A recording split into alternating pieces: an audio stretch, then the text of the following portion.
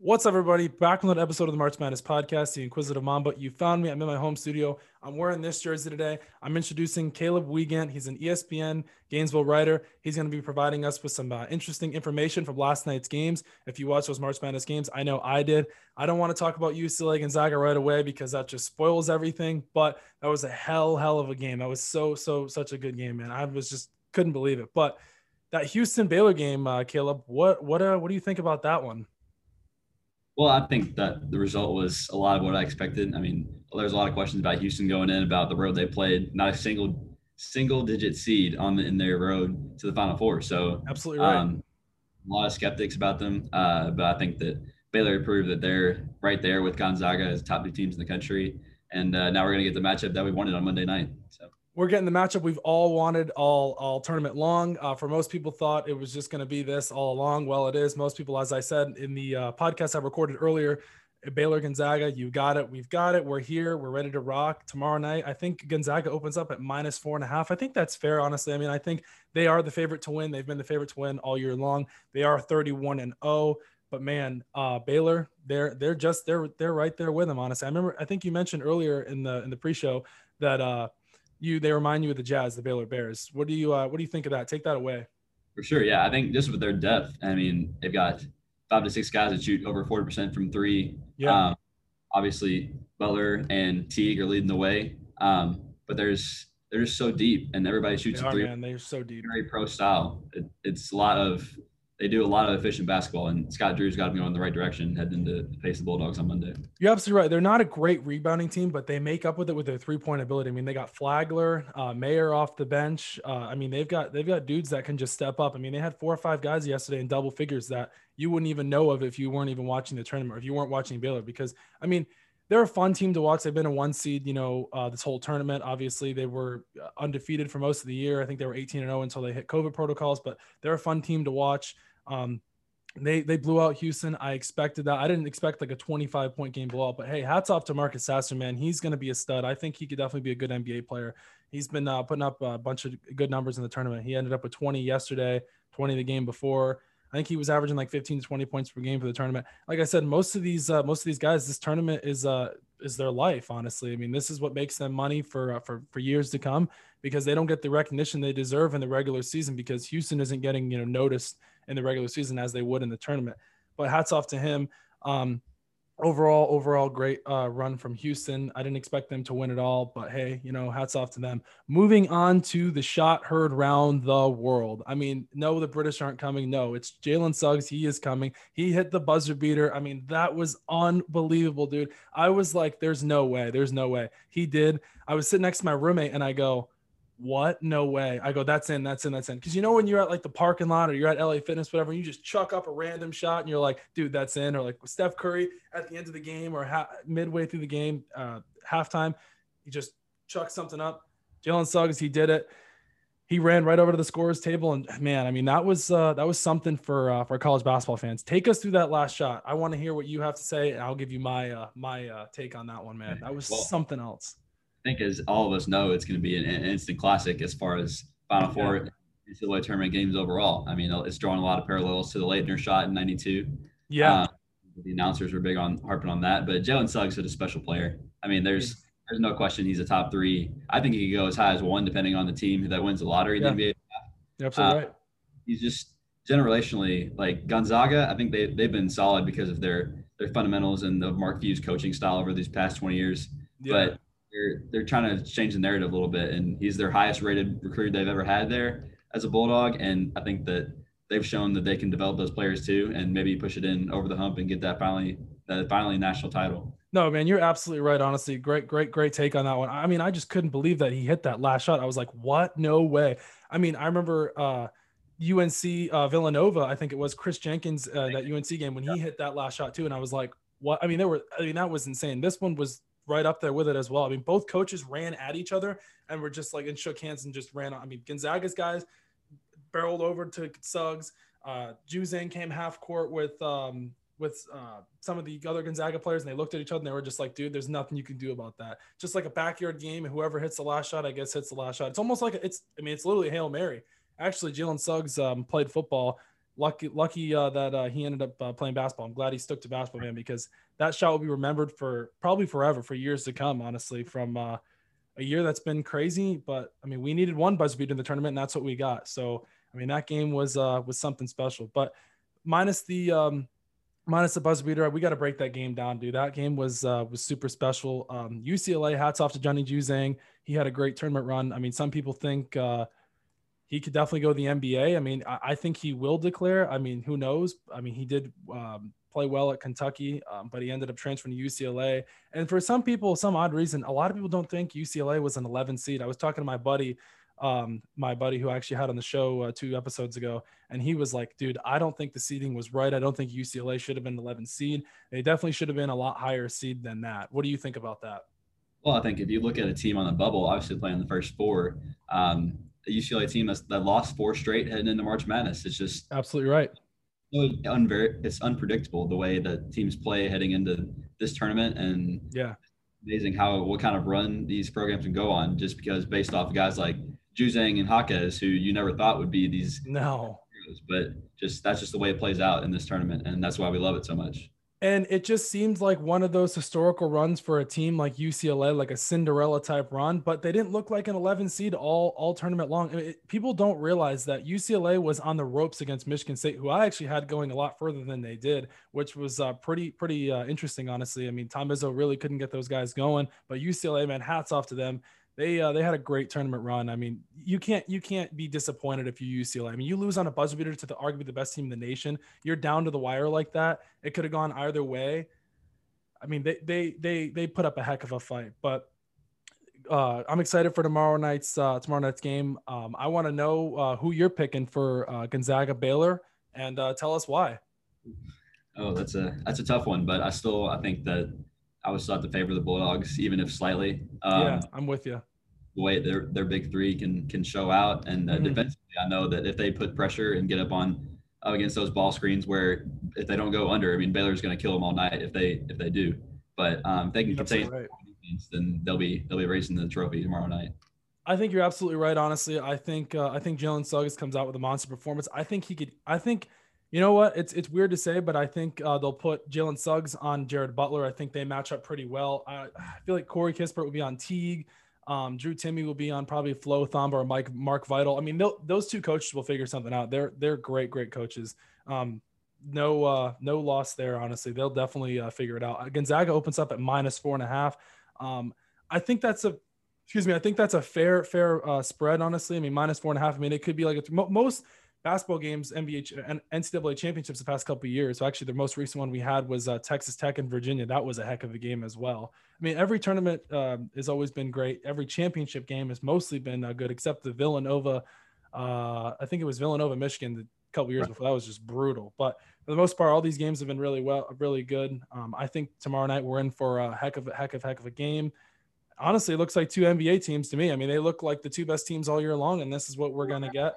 I'm going to go Gonzaga. I don't know if I go -4.5. I think I'll take Gonzaga, but I won't go with the spread. I'm just going to go even Gonzaga. I think it'll be a good game. You think so too? I agree. Yeah. I mean, as far as spread goes, I mean, these teams, we're stolen the matchup they were supposed to have in the regular season. So yeah, you're right. I mean, 4 and it's just that title on the line, who knows what can happen. So you can't go wrong. You got 2 1 seeds going at each other. I think it'll be a matchup for the ages. Like I said, 2 great coaches, as Mark Few just won the Naismith Coach of the Year, his second time in his career winning that. And I think it'll be a great game. We're closing the March Madness chapter for today. That's it basically on that end, but we're moving on to the NBA. We're talking about the Utah Jazz. The Utah Jazz, you're like, what? Well, they're on as I mentioned in the last episode, they're on a 21-game home win streak. I mean, that's unheard of. I don't know when that was the last time that's happened, but they're doing it. They're rolling, they're rocking. They're on an 8-game win streak as they won last night. The main thing that I'm bringing up is they hit 26 threes. They broke the NBA record for threes. Georges Niang, he's an Iowa State guy. I think he had 15 points. He couldn't even believe it. He's like, we don't even know what's going on. We're just playing lights out ball. I mean, they've got guys all around, but they beat you on the stat sheet. They don't have a ton of superstars. They're coached really well by Quinn Snyder. Gobert is obviously a stud down in the paint, being a great rim protector. Mitchell, we know what you're going to get with him. Clarkson is probably the sixth man of the year. I mean, would you agree?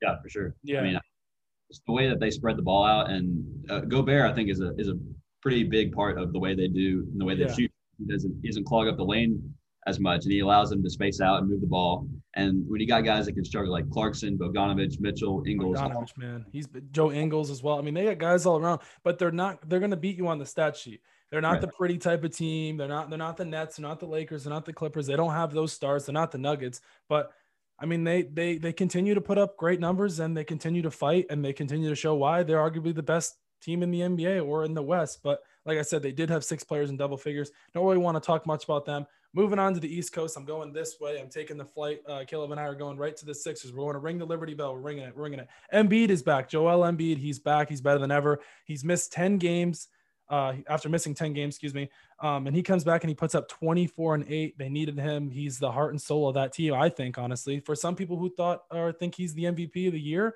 but I think somebody in Denver would have something to say about that, and Nikola Jokic, who's the heart and soul of that team as well. I mean, these big men, man, I mean, they're shooting – I think Jokic is shooting 40% from 3 on the year. I mean, before Aaron Gordon got there, he was leading the team in every single stat category there was.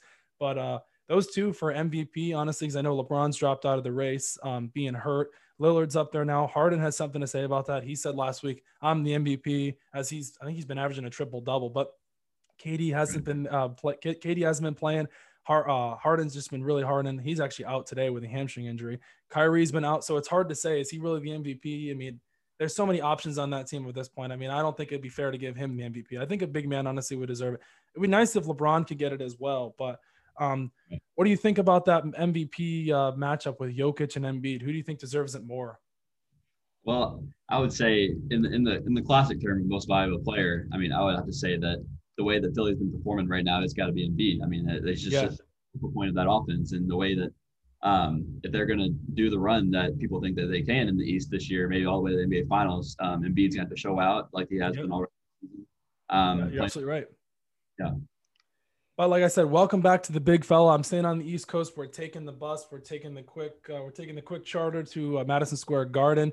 The Knicks, they're a super boring team. There's really not much going on there. Tom Thibodeau's got those guys ready to go. I mean, hats off to them, honestly. I think they're about a 500 team now.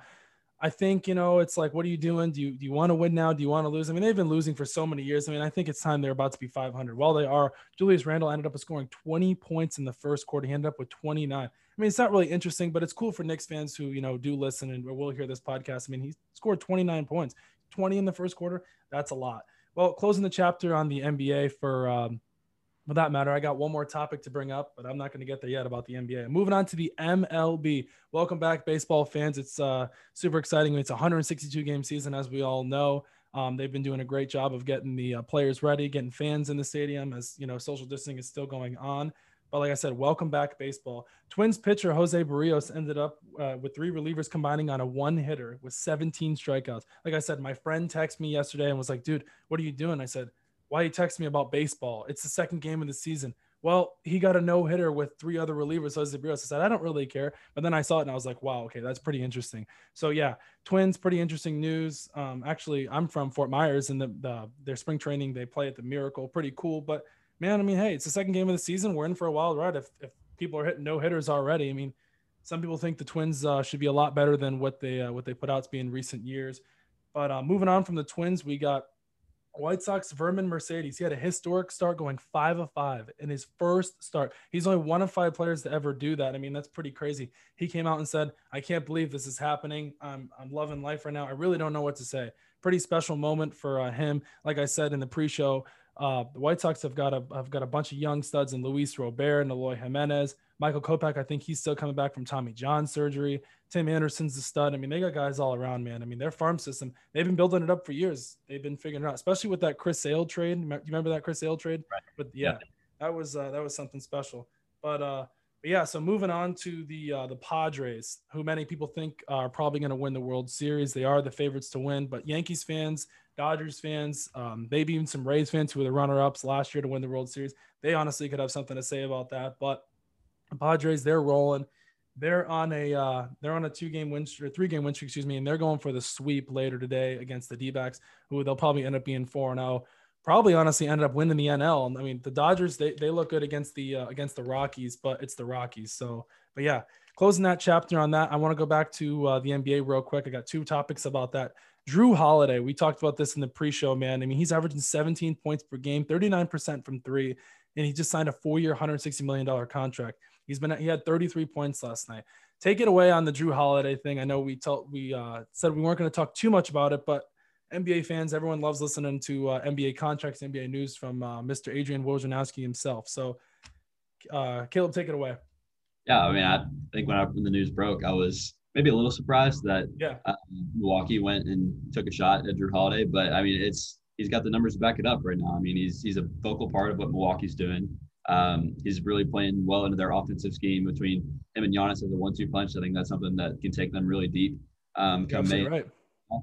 But yeah, I mean, somebody was going to pay Jrue Holiday eventually. It just happened to be the Bucks. So yeah. It's funny because he kind of bounced around. I mean, he was an all-star on the Sixers for a while too, man. I mean, people don't realize how good of a player this guy really is. I mean, he's a UCLA stud, as we just talked about earlier in the show. But I mean, 33 last night. I mean, some people think Middleton was the second option. No, this guy has been balling out lately, man. I mean, if you're shooting 39% from 3 and you're averaging 17 points per game, and the Bucks are confident in giving you a contract, because the Bucks have seemed pretty stingy over the past couple of years because they've been wanting to give Giannis all that money. But hey, hats off to him on getting that contract. He's 30 years old. I mean, some people thought he was washed at 28. No, he's been balling. He's been proving that he's a really good player.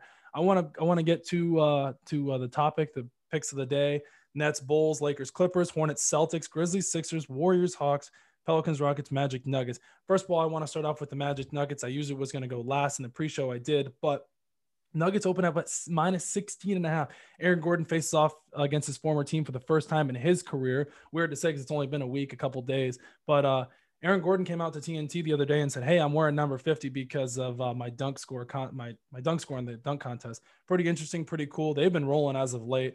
I definitely got to do a segment on them. But Pelicans, Rockets minus 5.5. What do you think about that one? You like that one? Yeah, I think the Pelicans could really blow it open. I mean, you said it pre-show. The Rockets could easily be pulling the play out of Houston, but you know that's just the way that it rolls sometimes when you blow it up. I think the Pelicans, that the way that the pieces that they added from that Jrue Holiday trade, I think are helping them out in the way that they play, playing off Zion, adding Bledsoe ball in that mix. I mean, they can be a solid, maybe a playoff team come playoff time in the West. If they can figure it out, I think they need to get rid of Mr. Van Gundy over there. I think he could be a YMCA coach or an AAU coach. He's horrible. But hey, staying on that Pelicans Rockets game real quick, it's not really interesting or exciting, but I've been hearing news that H-Town's got some guys coming from LA Fitness to help the Rockets out tonight because they're going to need a lot of help. Warriors Hawks, that's even. It wasn't. It was -1. It was Warriors were a 1-point favorite to start before the game started. I guess now it's even on the betting odds. I looked on there. Grizzlies Sixers -2.5. I'm going to take the Sixers more than 2.5. Hornets Celtics -9. No, I don't think so. The -9 is kind of tough, but Lakers Clippers -11. I think the Lakers will keep it close for most of the game. I think Schroeder and those guys and Kuzma, they'll put up their shots and stuff. Clippers are a great defensive team.